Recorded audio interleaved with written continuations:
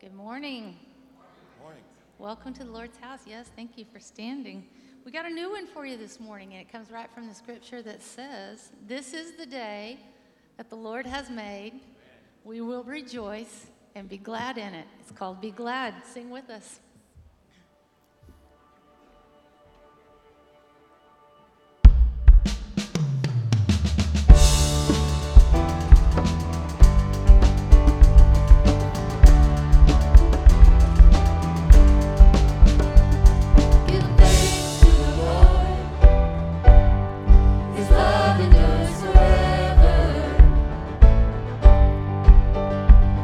Give praise to the Lord.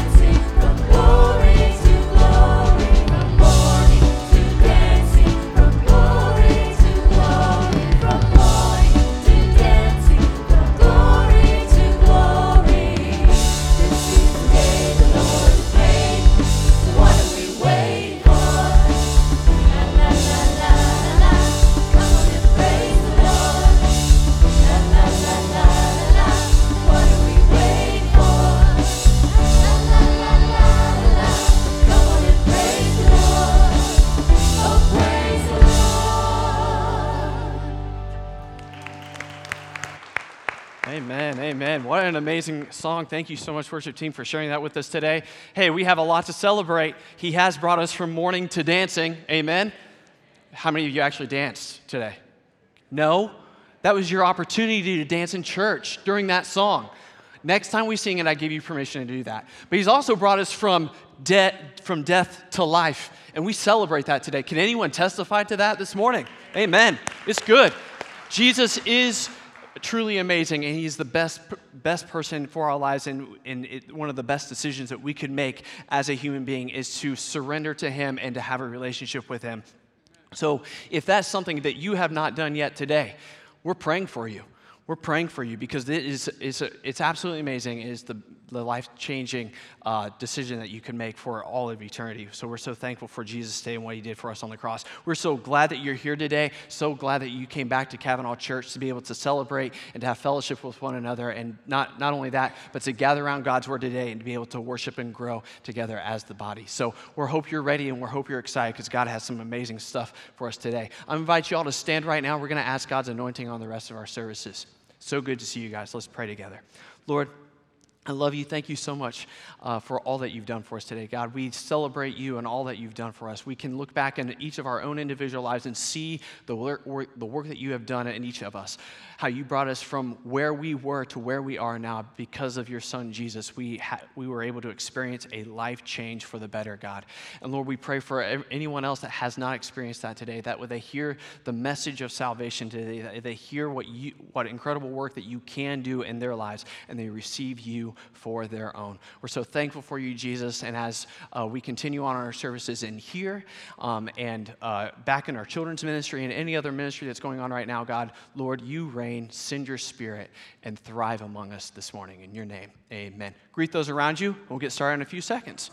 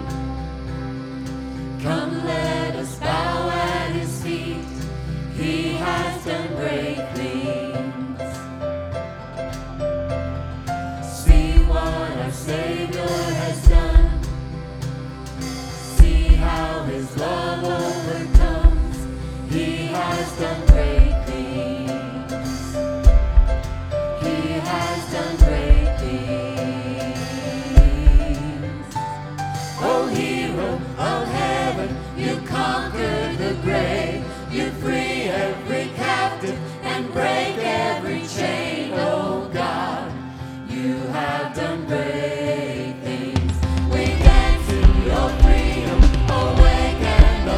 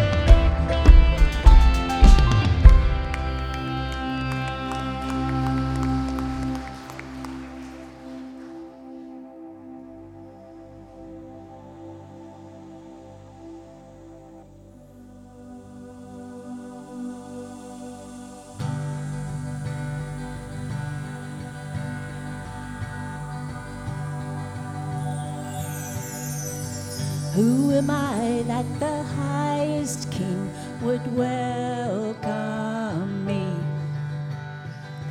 I was lost, but he brought me in. Oh, his love for me. Oh, his love for me. Who the sun sets free, oh, is free indeed. I'm a child of God, yes I am. Free at last he has ransomed me, his grace runs deep. While I was a slave to sin, Jesus died for me. Yes, he died for me. Who the Son sets free, oh, is free indeed. I'm a child of God, yes I am. In my Father's house, there's a place for me. I'm a child of God, yes I am. I am chosen, not forsaken. I am who you say I am. You are for me, not against me. I am who you say I am. I am chosen, not forsaken. I am who you say I am. You are for me, not against me. I am who you say I am. I am who you say I am. Who the Son sets free, oh, is free indeed. I'm a child of God, yes I am. In my Father's house, there's a place for me. I'm a child of God, yes I am. In my Father's house, there's a place for me. I'm a child of God, yes I am.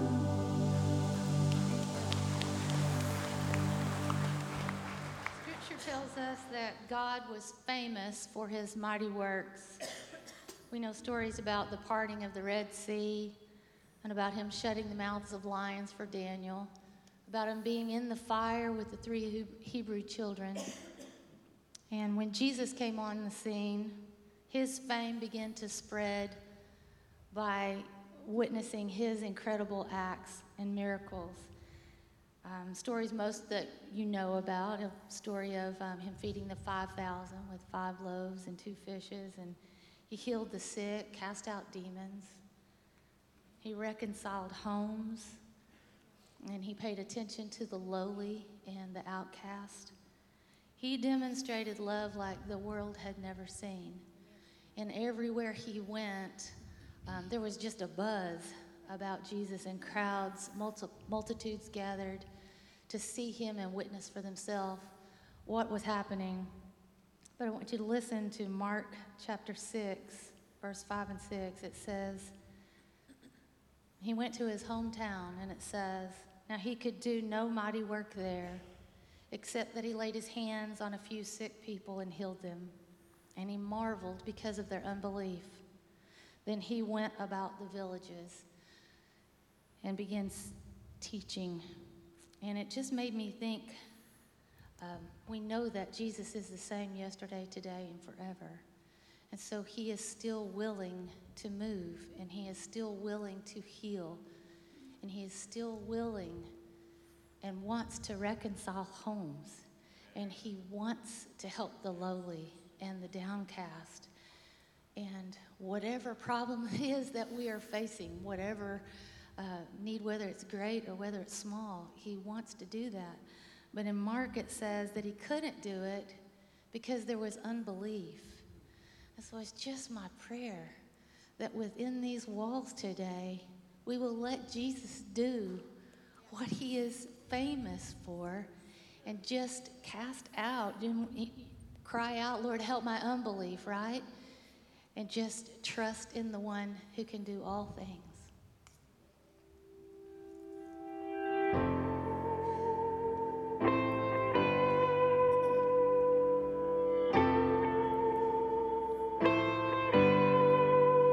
There is no fear, 'cause I believe.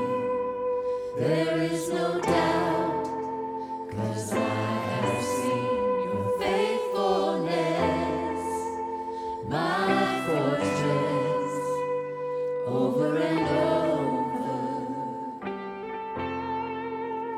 I have a hope found in your name. I have a strength found in your grace, your faithfulness, my fortress, over and over. Make way through the waters, walk me through the fire, do what you are famous for, what you are famous for. Shut the mouths of lions, bring dry bones to life, and do what you are famous for, what you are famous for. I believe in you, God, I believe in you. Release your love inside of me. Unleash your power for all to see. Spirit, come and fall on us over and over. Oh Lord, make way through the waters, walk me through the fire, do what you are famous for, what you are famous for. Shut the mouths of lions, bring dry bones to life, and do what you are famous for, what you are famous for. God of exceedingly, God of abundantly, more than we ask or think. Lord, you will never fail. Your name is powerful, your words unstoppable. All things are possible. Do you believe that, church? Sing it out. God of exceedingly, God of abundantly, more than we ask or think. Lord, you will never fail. Your name is powerful, your words unstoppable. All things are possible in you. Break way through the water, walk me through the fire, do what you are famous for, what you are famous for. Shut the mouths of lions, bring dry bones to life, and do what you are famous for, what you are famous for. I believe in you. I believe in you. There is no fear, 'cause I believe. There is no doubt, 'cause I have seen your faithfulness, my fortress, over and over. Lord, it's our prayer this morning. We know that you are willing, and we know that you are able. Or whatever the need is in this place today, God, I pray that you will help us just to put childlike faith in you and just believe in you, to trust that you can do the impossible. You will restore a marriage. You will heal our minds. You'll give us peace. God, you can work things that we can't even begin to imagine, exceedingly abundantly above all that we can ask or think. God, you're bigger than all of that. So we pray, Father, today that your Holy Spirit would just continue to move and that we could trust in the one that is famous for doing the incredible. In Jesus' name I pray. Amen. Thank you. You may be seated.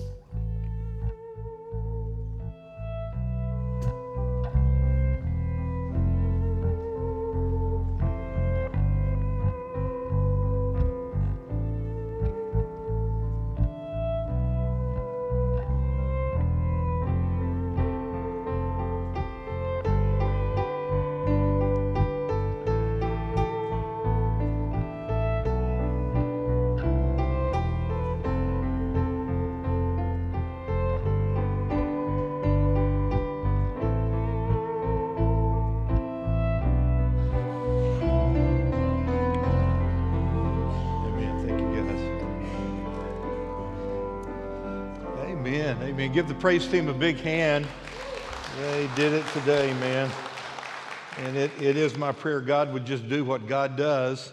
He'd show up and do something amazing, starting in your heart, all right? And then in our church. Hey, when God called me to preach as a boy, I really thought that I would spend my entire life at churches in West Texas as my home. I love my home. You love your home? Well, I love my home right now, not at 5 Cary Lane. I love this church home, all right? But I love my West Texas home. And I really thought in my own mind that I would just spend my entire life in West Texas. In fact, I never entertained the thought that I would ever move from the place that I loved. And I love Texas. I know that disgusts some of you. And you want to vomit right now, but I can't help it. I love Texas.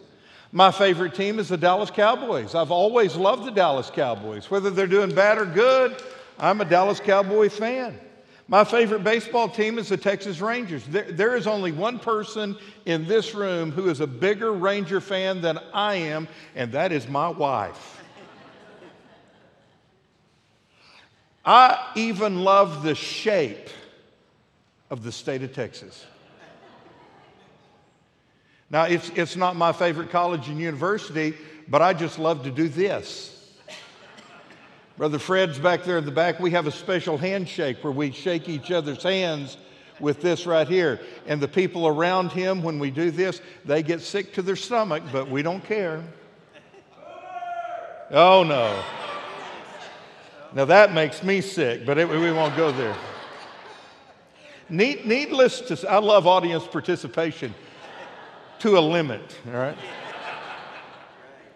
Needless to say, I thought I was in hog heaven when on 2 occasions the Lord let me pastor in Texas.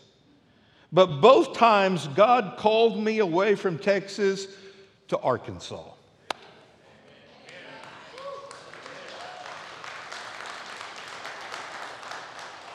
That was your only chance. I'm glad you took. You know what? That's when it happened. That is when it happened. That's when I realized I had a Jonah gene in my DNA. I don't know a whole lot about DNA, but I do know that the genes that are in your body make you who you are. You look the way you look because of your DNA, your genes. You act the way you act because of your genes in your DNA. And I realized that I had a Jonah gene in my DNA. I didn't like that it was there. I didn't really like the fact that there was a little bit of Jonah in me, and I resisted doing what God was calling me to do. But I don't know, maybe you're on the same boat. Maybe there's a little bit of Jonah in you too. And so that's why today I want to speak on the subject, there is a Jonah gene in my DNA. Let's start with Jonah chapter 1, verses 1 and 2. I love this little book in the Old Testament. One of my favorite books of the Bible. In fact, not long ago, just a few years back, we did a series on the book of Jonah where we looked at actually every single verse in that little book. Here's what it says in Jonah 1 and 2. Now the word of the Lord came to Jonah, the son of Amittai, saying, Arise, go to Nineveh, that great city, and cry. I'd like to say three things about this book in the Bible. And the very first thing I'd like to say is this. The story of Jonah is a story of weeping. For Jonah was told, Arise, go to Nineveh, that great city. And it was a mega city, a huge city, thousands of people living there. You go to the great city, Nineveh, and you cry. You cry out. You go proclaim a message that reflects the weeping heart of God. This is the story of the heart of God weeping for a lost city and the heart of God weeping for a confused world. Church, do I need to remind you that we too are living in times that should literally make us cry? Some of you may remember back in 2017, our middle daughter, Callie, was at Baylor, and she decided to go on this 9-month missions trip. And so for 9 months, she was in 3 different countries with a team doing missionary work. And during that time, that process, I think it was in January, Angie and I were able to fly over to the Philippines and see Callie. We hadn't seen her in like 4.5 months, and we got to see her and be with her team and do ministry work in the Philippines. Anybody remember us doing that? I'll tell you what, it is one week that rocked my world and changed my life. We were serving in Angeles City in the Philippines.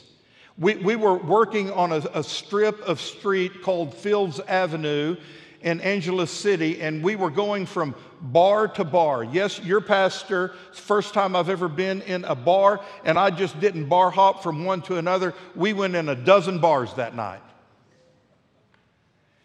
I only drank Sprite. But did you know on Fields Avenue in Angeles City in the Philippines, on that one strip of road, there are over 14,000 young girls who have been sold into sex slavery, and they are being bought by men who come from all over the world for the single purpose of going into one of those bars and buying for the night a little virgin girl.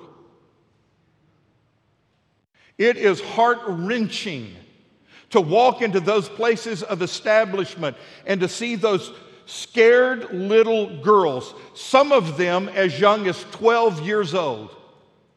The average age of the girls, 15, 16 years old?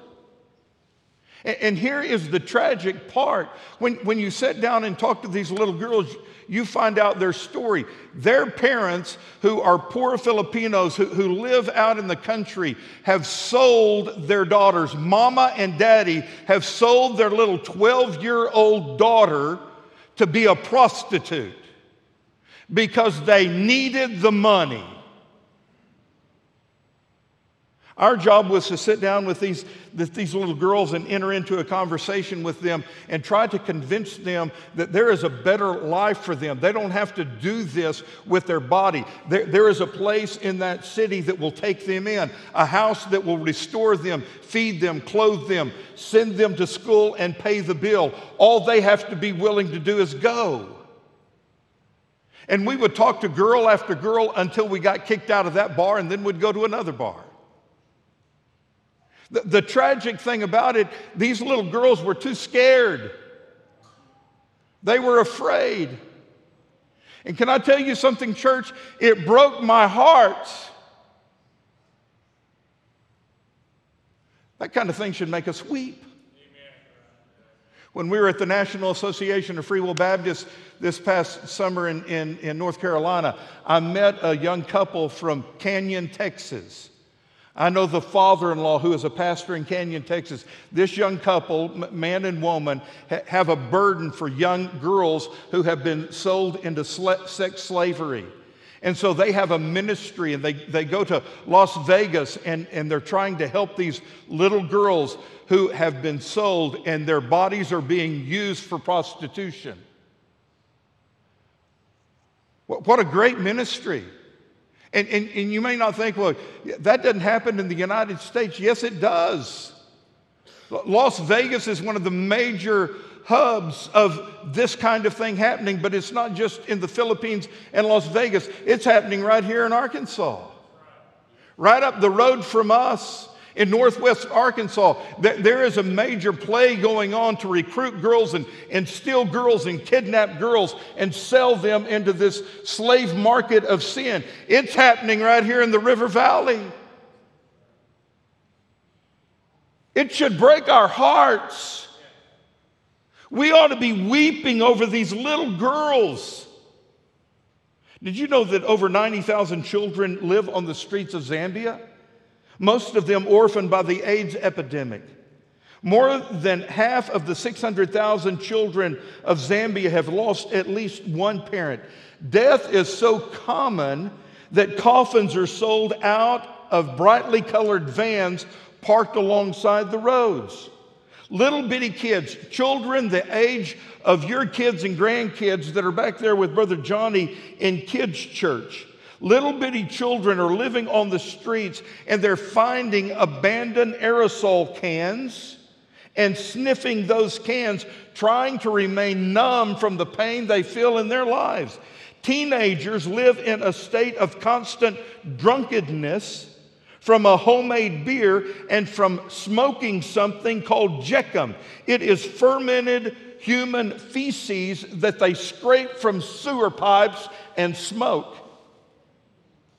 They are an abandoned, lost generation, living dazed on the streets and dying in the sewers.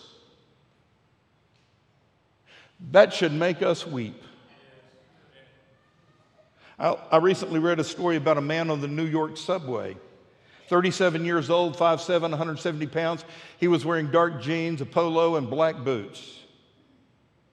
He was sitting there on the subway from early morning until late evening as people got on and off, coming and going, bustling movement all around him. The problem was he was dead. He sat in his seat and he died, and he was there all day, but nobody had noticed he was dead. Here we are as Christians, right here in Fort Smith, America, and we are living in a world full of dead people. We come and go, we ride around in circles, sometimes we lose our burden. We forget that we are surrounded by people who are dead to Jesus Christ. They are dead to hope. They are dead to eternal life. We forget that we are serving a Savior who wept over an entire city, Jerusalem, and he also wept over a single grave, the grave of Lazarus. And I'm here to tell you that same Jesus is weeping over the city of Fort Smith. He weeps over this state. He weeps over our backslidden country. He weeps over the 195 nations of the world and over the 3 billion people and over 7,000 people groups that still remain unreached with the gospel.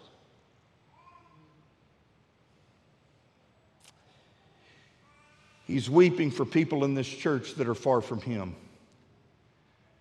He's weeping for your neighbor, your lost loved one. Jesus came to seek and to save lost people. That was his mission. That is his love. Give me the heart of Jesus. Lord, help me to weep for the things you weep about. So the Lord told Jonah, arise, go to Nineveh, that great city, and cry out. Care about them. Do something for them. Evangelize them. Save them. But what happened to Jonah? Well, that's the second thing I want you to notice. This is not only a story about weeping, it's also a story about sleeping.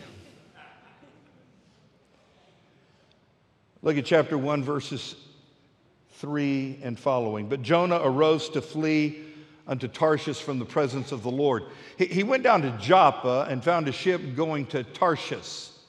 And so he paid the fare and he went down into it to go with them to Tarshish from the presence of the Lord. I don't have time to talk about it this morning, but literally he was running as far away from God as he possibly could in the other direction. From one known point in the universe to the next, he was running as far away from God as he could. And notice, as I continue to read, he kept going down. He went down, down, down into that burning ring. That's a different song, isn't it? But the Lord sent out a great wind on the sea, and there was a mighty tempest on the sea, that the ship was about to be broken up. Then the mariners were afraid. I would be too. And every man cried out to his own God, and they threw the cargo that was in the ship into the sea to lighten the vessel. But Jonah had gone down into the lowest parts of the ship. He had lain down and he was what? He was snoozing, man. I've been preaching out of the book of Proverbs, so let me bring out a proverb to you today. It says, he who sleeps in harvest is a son who causes shame. Little slumber, little sleep, a little folding of the hands. Hey guys, we all need rest. It looks like to me some of you didn't get enough of it last night, but there's a time to sleep, but most of the time we need to be awake. I wonder if it isn't likewise with us. Here we are in the middle of the greatest harvest season the Church of Jesus Christ has ever known in the history of the world. But most of us, to be honest about it, are relatively unaware and we are uninvolved. We need to wake up to what God is doing in this world. This is a special day, thus I've preached this particular message. This is our International Missions Department day that we're trying to raise $1 million for worldwide missions. We call it WMO, World Missions Offering. Our International Missions Department's been doing this for several years. The goal keeps growing. This year it is $1 million we are trying to raise. And we're asking every Free Will Baptist church to ask every Free Will Baptist parishioner to give a special offering today that will go directly to our missionaries who are serving in other countries, and every penny that is given to WMO is going to special projects that will be used to reach the world with the good news of Jesus Christ. I can't think of anything more worthy than that. $1 million, that's a lot of money, isn't it? I'm no mathematician, but I did some calculations.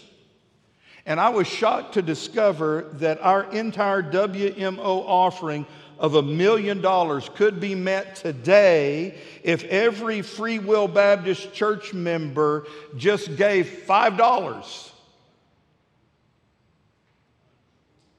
That's less than 2 gallons of gas, people.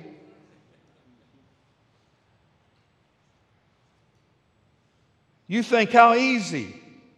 It sounds pretty simple, doesn't it? Man, if every Free Will Baptist just gave $5, you blow $5, man. More than that, $5 is nothing. $5 is like 25 cents when I was a kid.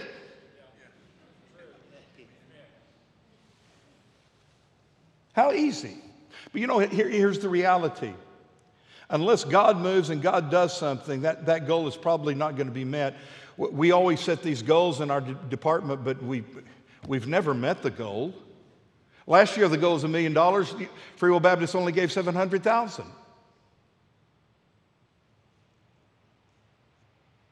And excuse me if I get aggravated and frustrated up here. I'm a member of the International Mission Board. I'm part of the people who set these goals, and it is flabbergasting to me. I cannot fathom, I cannot understand how come we can't raise that money. I mean, doesn't make sense to me. And here's the problem. We're asking every Free Will Baptist church to participate. Reality is less than 1/3 of the churches in our denomination is going to take up any kind of offering today for foreign missions. And I just can't get it. I don't understand it. And here's something else that boggles my brain. Out of the 1/3 of churches that will take up an offering, not every Christian in those churches are going to give.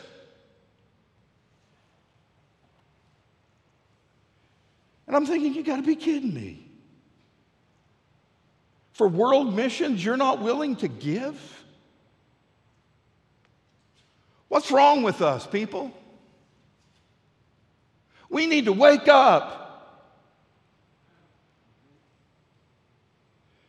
Thank God Cavanaugh's not like other churches.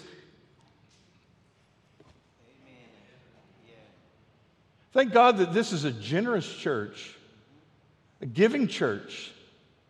Thank God that you're not like other Free Will Baptist church members. You understand the process of sowing and reaping. You understand that, you know what, if I dig down and I give, God's going to bless me in return.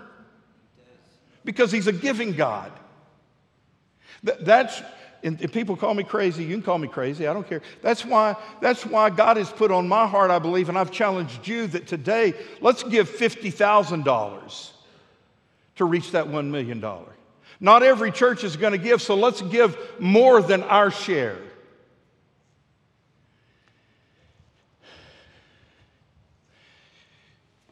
Let me let you know a little secret. Sometimes I write all my sermons and I anticipate a certain reaction from you when I say something.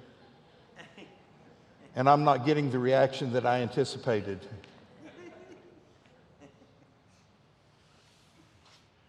Preacher, when are you going to stop asking us to give? I'm never going to stop asking you to give. And you know what? It's not that we're just about your money, because every penny you give today doesn't stay here. It doesn't pay for a cotton picking thing. People call me crazy because we give one of our week's offering to missions. How do you make it on 51 weeks when you're supposed to live on 52? I don't know how we make it, but we have.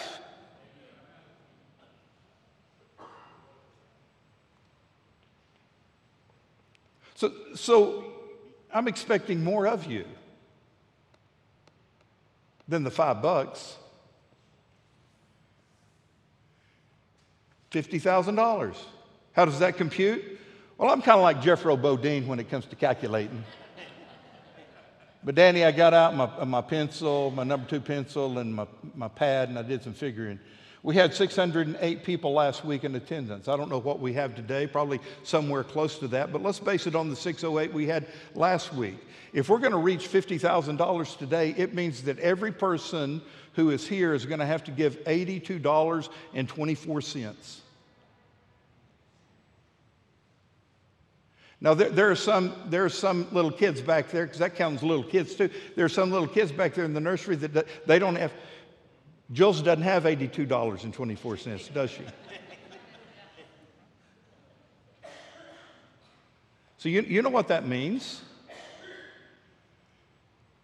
That some of us are going to have to give a little more. And I would never tell you how much to give. I've challenged you as a church to give $50,000, but I'll never tell you how much to give. That's between you and God. But here's what I have done. I've asked you to get on your knees and to cry and to weep and to pray and to ask God how much for you to give today. And if you've done that, I am confident He's told you how much to give. And let me tell you something, I'm good with that.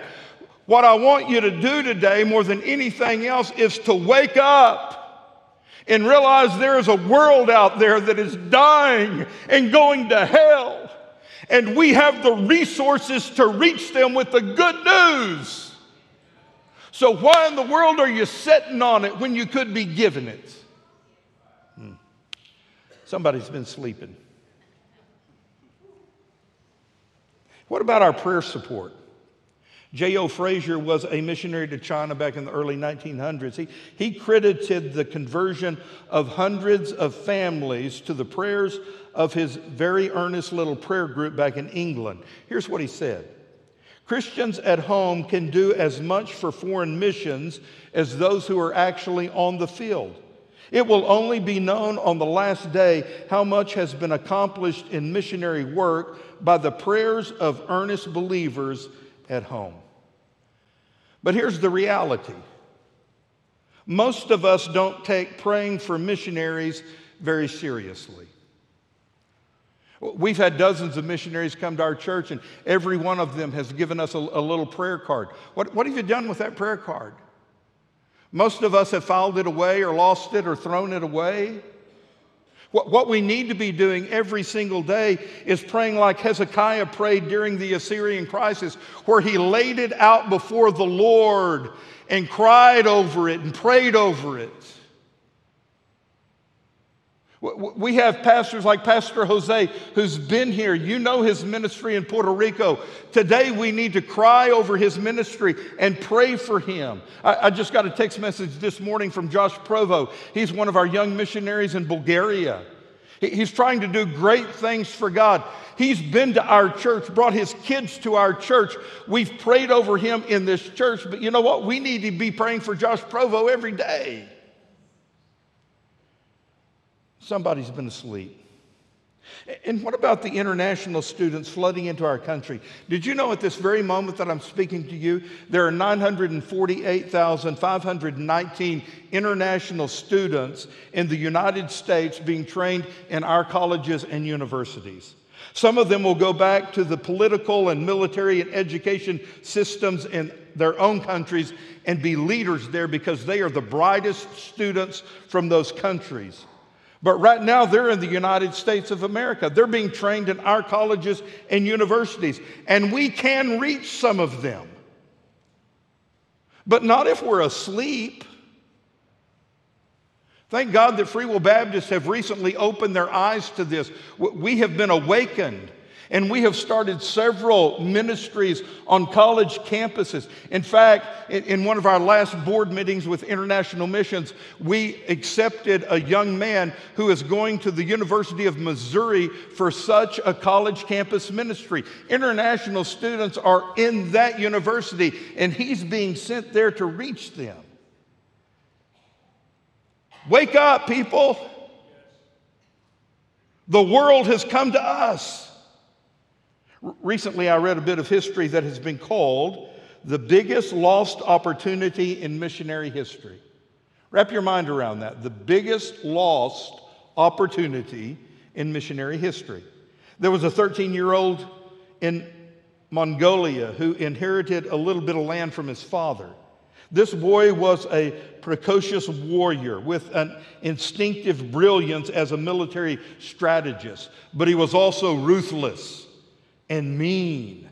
And he formed fighting bands that went from village to village until he was ruling over 2 million people in a Mongolian empire that stretched from China to India and from Siberia to the edges of Western Europe.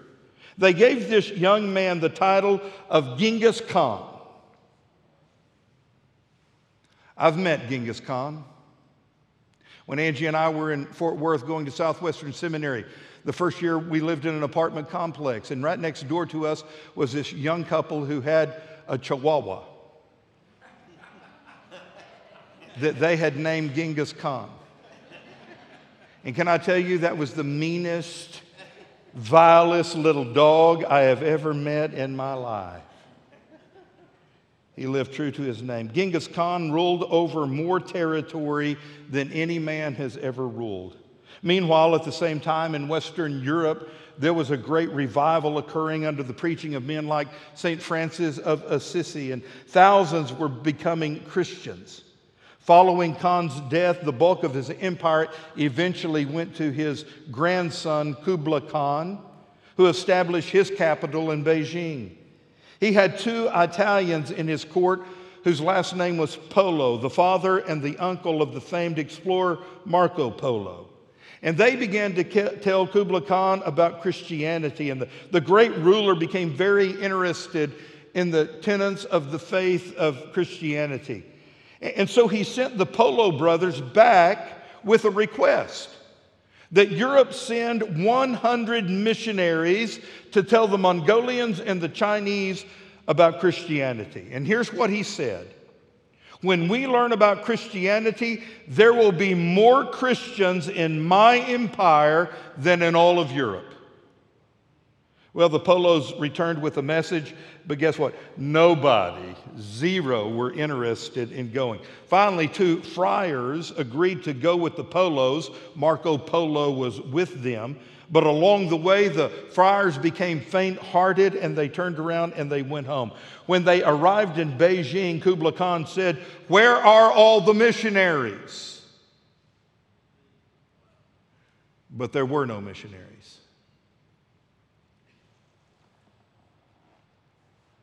Can you imagine the difference in our world today had there been missionaries? Had there been people who woke up? Somebody was sleeping. I believe every Sunday when I stand up here and preach, God is speaking to you. It's not because of me, it's because of the Holy Spirit. God's word is alive, it's active, it's powerful, it's penetrating. And as we read God's word in public, the Holy Spirit takes the words of the Bible and takes the words of the preacher, and he speaks directly into your heart. I believe that happens every week here.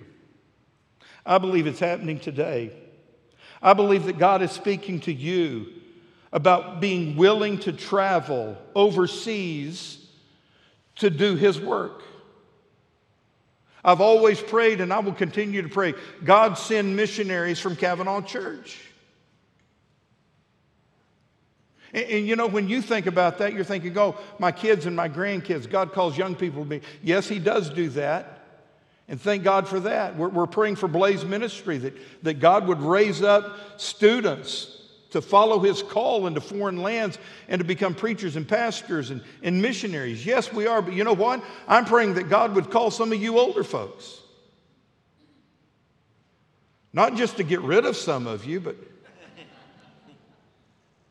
And you tell me, why not? If you're here today and you're retired or close to retirement, guess what? You have more resources and more time available than you've ever had before. And what are you doing with it? I'm telling you what, folks, it's time for us to wake up and to see what God is doing in this world and to get a burdened heart for lost souls. And even if we don't go to places like Bulgaria, we do mission work right here. In that message I received from Josh Provo this morning, he was asking for a team of people to come to Bulgaria in December, late December and early January, and help him with a project that he has going on in Bulgaria to reach little children with the good news of Jesus by giving them a Christmas gift and sharing with them the Christmas story. He said, all we need are 6 people. Would you pray about going? I'm asking you, why don't you pray about doing something like that, or going down to Puerto Rico and helping Pastor Jose in the school, or doing something in mission work? Well, the story of Jonah ends a little bit better than the one of the Polo brothers that I told you about. You're aware of the story about the whale, the big fish, how God eventually got Jonah headed in the right direction. I mean, he didn't want to go. He didn't want to preach, but having spent 3 days and 3 nights in the whale motel, he decided he better go. And thus we discover that the story of Jonah is not only one of weeping and sleeping, it's also a story of reaping. Jonah went to Nineveh and he walked around the city, which was a huge city. It took him several days to walk through the city, and he was preaching a sermon of 1 sentence. Now back up with me here and understand the context of the passage. Jonah did not like the Ninevites. He despised them. He hated them. He could care less where they spend eternity. In fact, he would like to be God himself and send them to hell. But God called him to go preach. He didn't want to go, but after the whale experience, he decided, I better go. So he is an uninspired preacher walking through the streets. There was nothing passionate about his message. There was no zeal in his preaching. He had no illustrations to share. It was a sermon of a single sentence. But I want you to know that entire city repented of their sins. Amazing. Look at it in Jonah 3:5. So the people of Nineveh believed God, proclaimed a fast. They put on sackcloth from the greatest of them to the least of them. And I want to suggest that just as the book of Jonah brings us to the greatest single ingathering of souls in the Bible. Did you get that? This one story has the greatest ingathering of the kingdom of God. More people were transformed and changed at one point in time because of one sentence of one sermon that was preached than any other place in the Bible. You and I right now are privileged to live during the greatest single harvest season ever witnessed by the Church of Jesus Christ. According to recent statistics, it took from the beginning of church history in Acts chapter 2 until the year 1900 for committed believers to become 2.5% of the world population. It took only 70 more years for that percentage to double. By 1970, committed believers were 5% of a much larger world population. Then it took just 22 years to double that number again. In 1992, committed believers grow to become 10% of a still larger world population. And according to George Otis of the Centennial Group, about 70% of all the church's outreach since its beginning until today has been accomplished in this century alone. And about 70% of what has happened and been accomplished in this century has happened since 1945.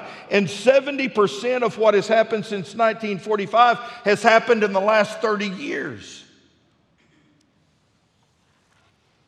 According to missionary statistics, over 260,000 people every single day are being presented with the plan of salvation.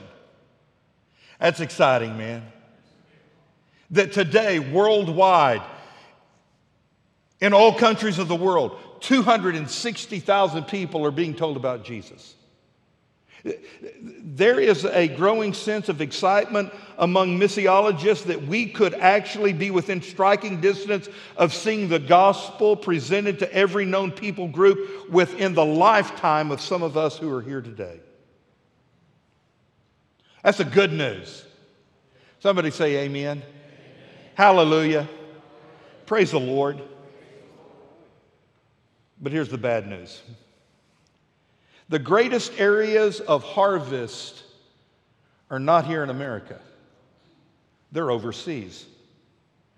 Get this, only about 15% of the worldwide body of Christ lives in North America. And the church in America is not doing very well. 85% of evangelical churches, that means Bible-believing churches, just like Cavanaugh Church, 85% of churches are plateaued or declining.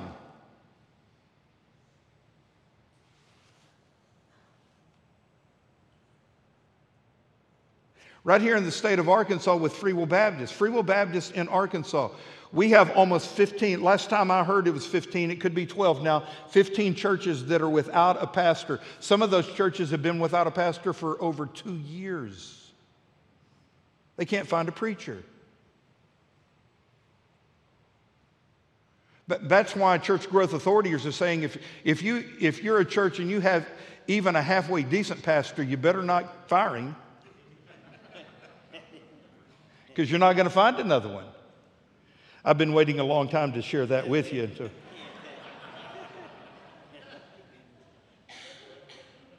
The church in America is dying.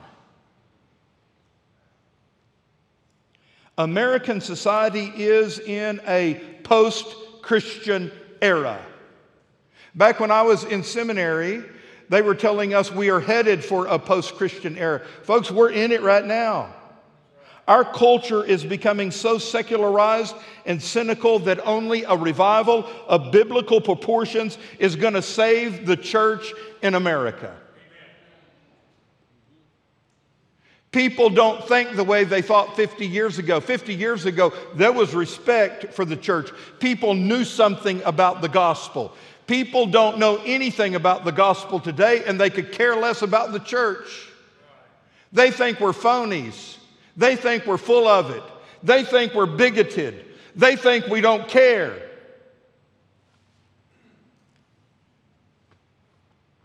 North American missionaries are overall becoming fewer and older, while missionaries from new emerging overseas fields are increasing and youthful.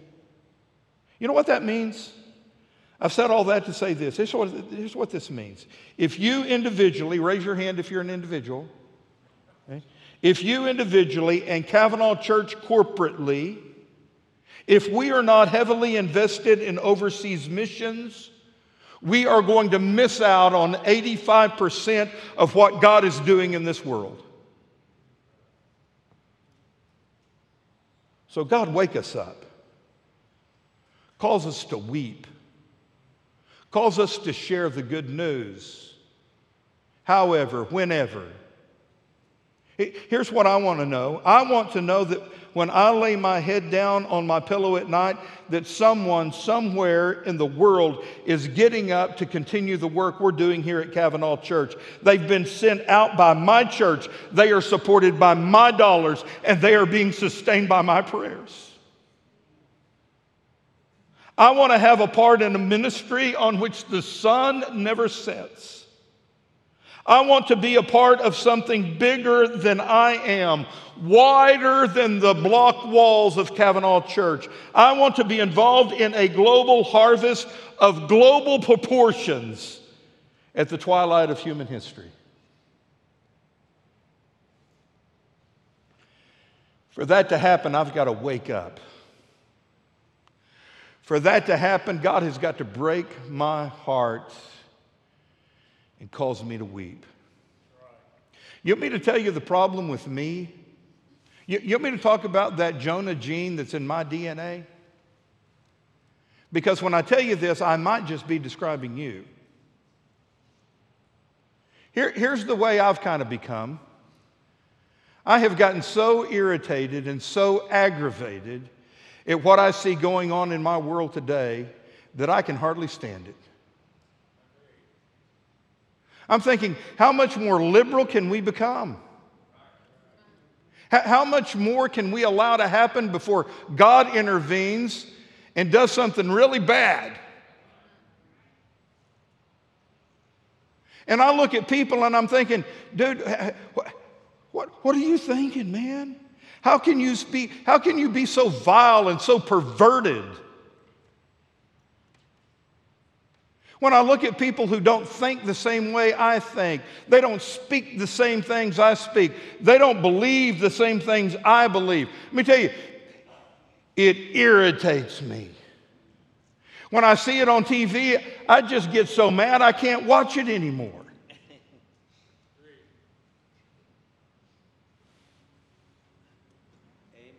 Is that just me? But then the reality sets in. Then I realize, you know what that is?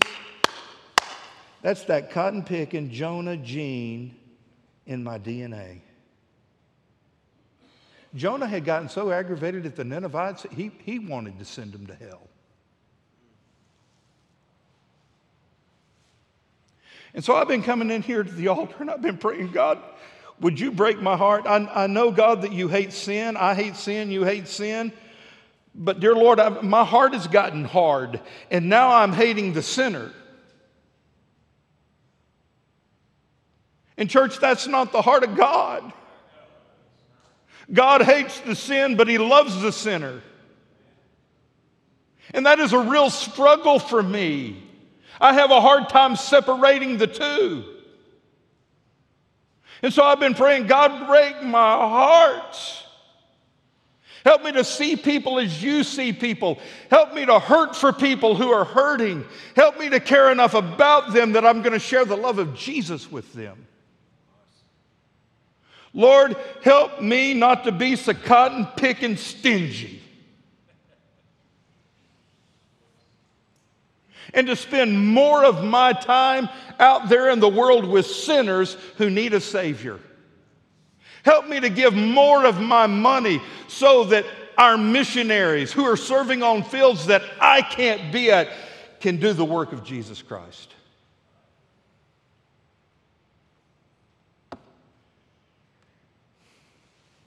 I don't know. Maybe you get irritated at me for preaching sermons like this. Maybe you get irritated at me for asking you to give and to go, to give and to go. And you're saying, preacher, when are you going to stop? I'm not going to stop. I'm not going to stop.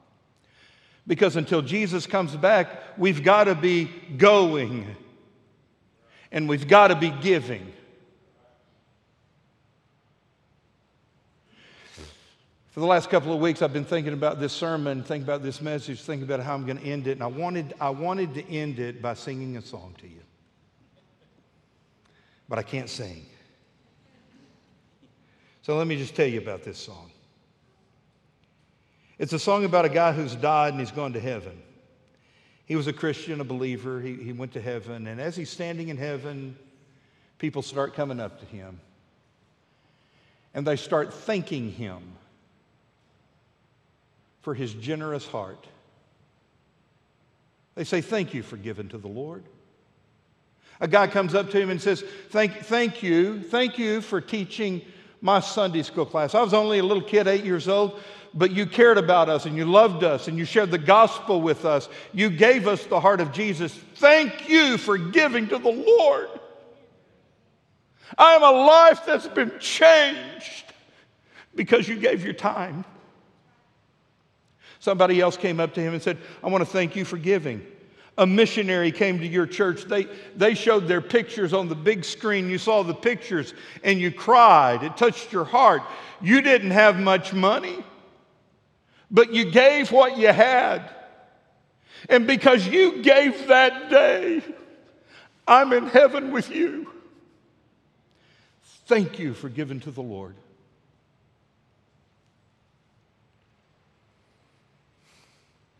I don't know,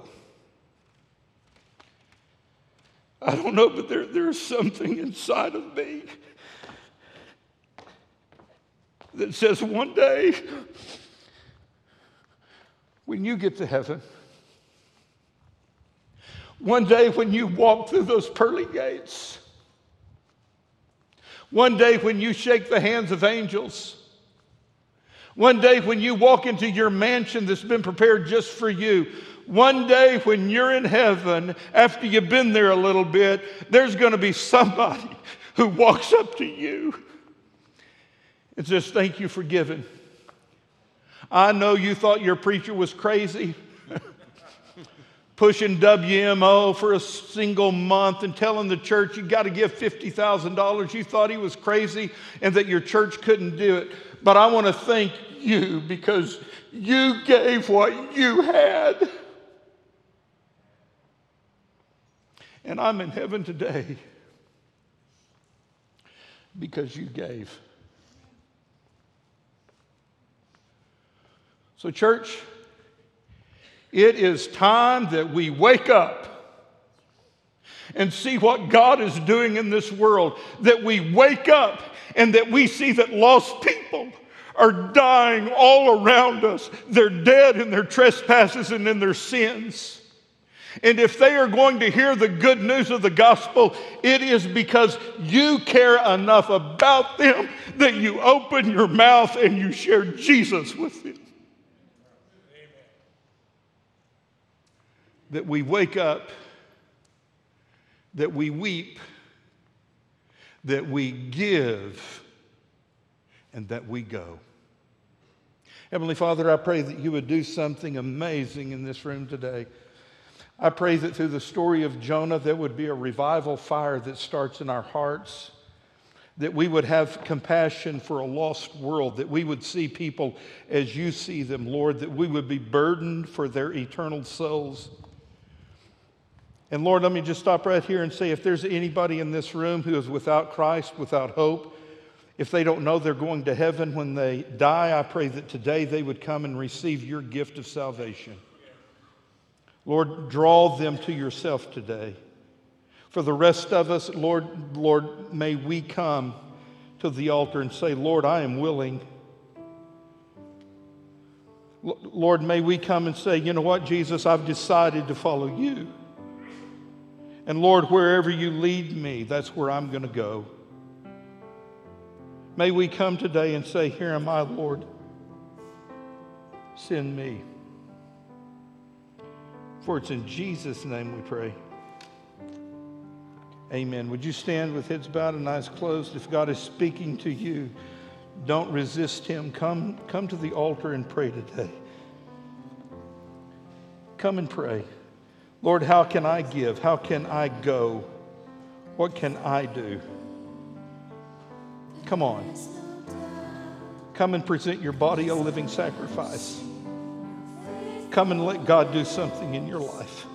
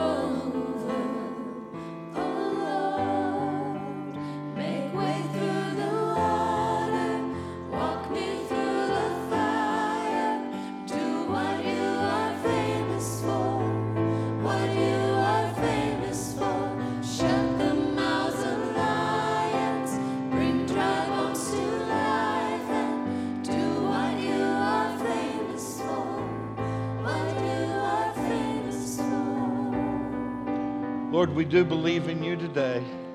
Thank you for being with us. Thank you for speaking to our hearts, challenging our lives. I pray, dear Lord, I pray that today we would wake up, that our hearts would be burdened, that we would weep for lost people, and dear Lord, that we would both give and go. Help us this week, dear Lord, to share our faith with someone who needs to be saved, someone who is lost. Help us to witness to them. Just tell them our story of salvation. And dear Lord, I pray that today we would give like we've never given before.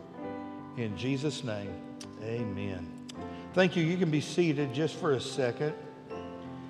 If you are here today and a guest, you've never been to Cavanaugh Church before, would you grab one of these guest cards? It's a Connect card. It's in the chair back in front of you.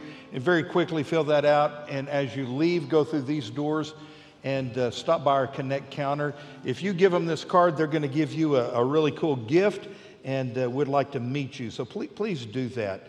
Again, for the church, this is for our church people. When you walk out the doors today, make sure you put your offering in that black box. Every penny you give, everything you give is going to go to world missions today, all right? And I know I've challenged you. You think I'm silly and I'm crazy, but God has put that burden on my heart. And I said, Lord, that's crazy. We can't raise $50,000 in a single offering. He said, well, you just tell them and challenge them, and you leave the results up to me. But you know what? The result is up to God, but it's also on us too. And I've taken this serious. I never ask you to do anything that I'm not willing to do myself.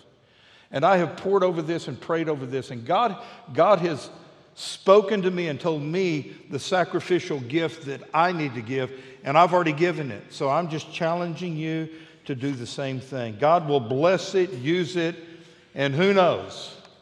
There may be someone who comes up to you in heaven one day and says, thank you for giving to the Lord. God bless you. Have a great week. We will see you Wednesday night.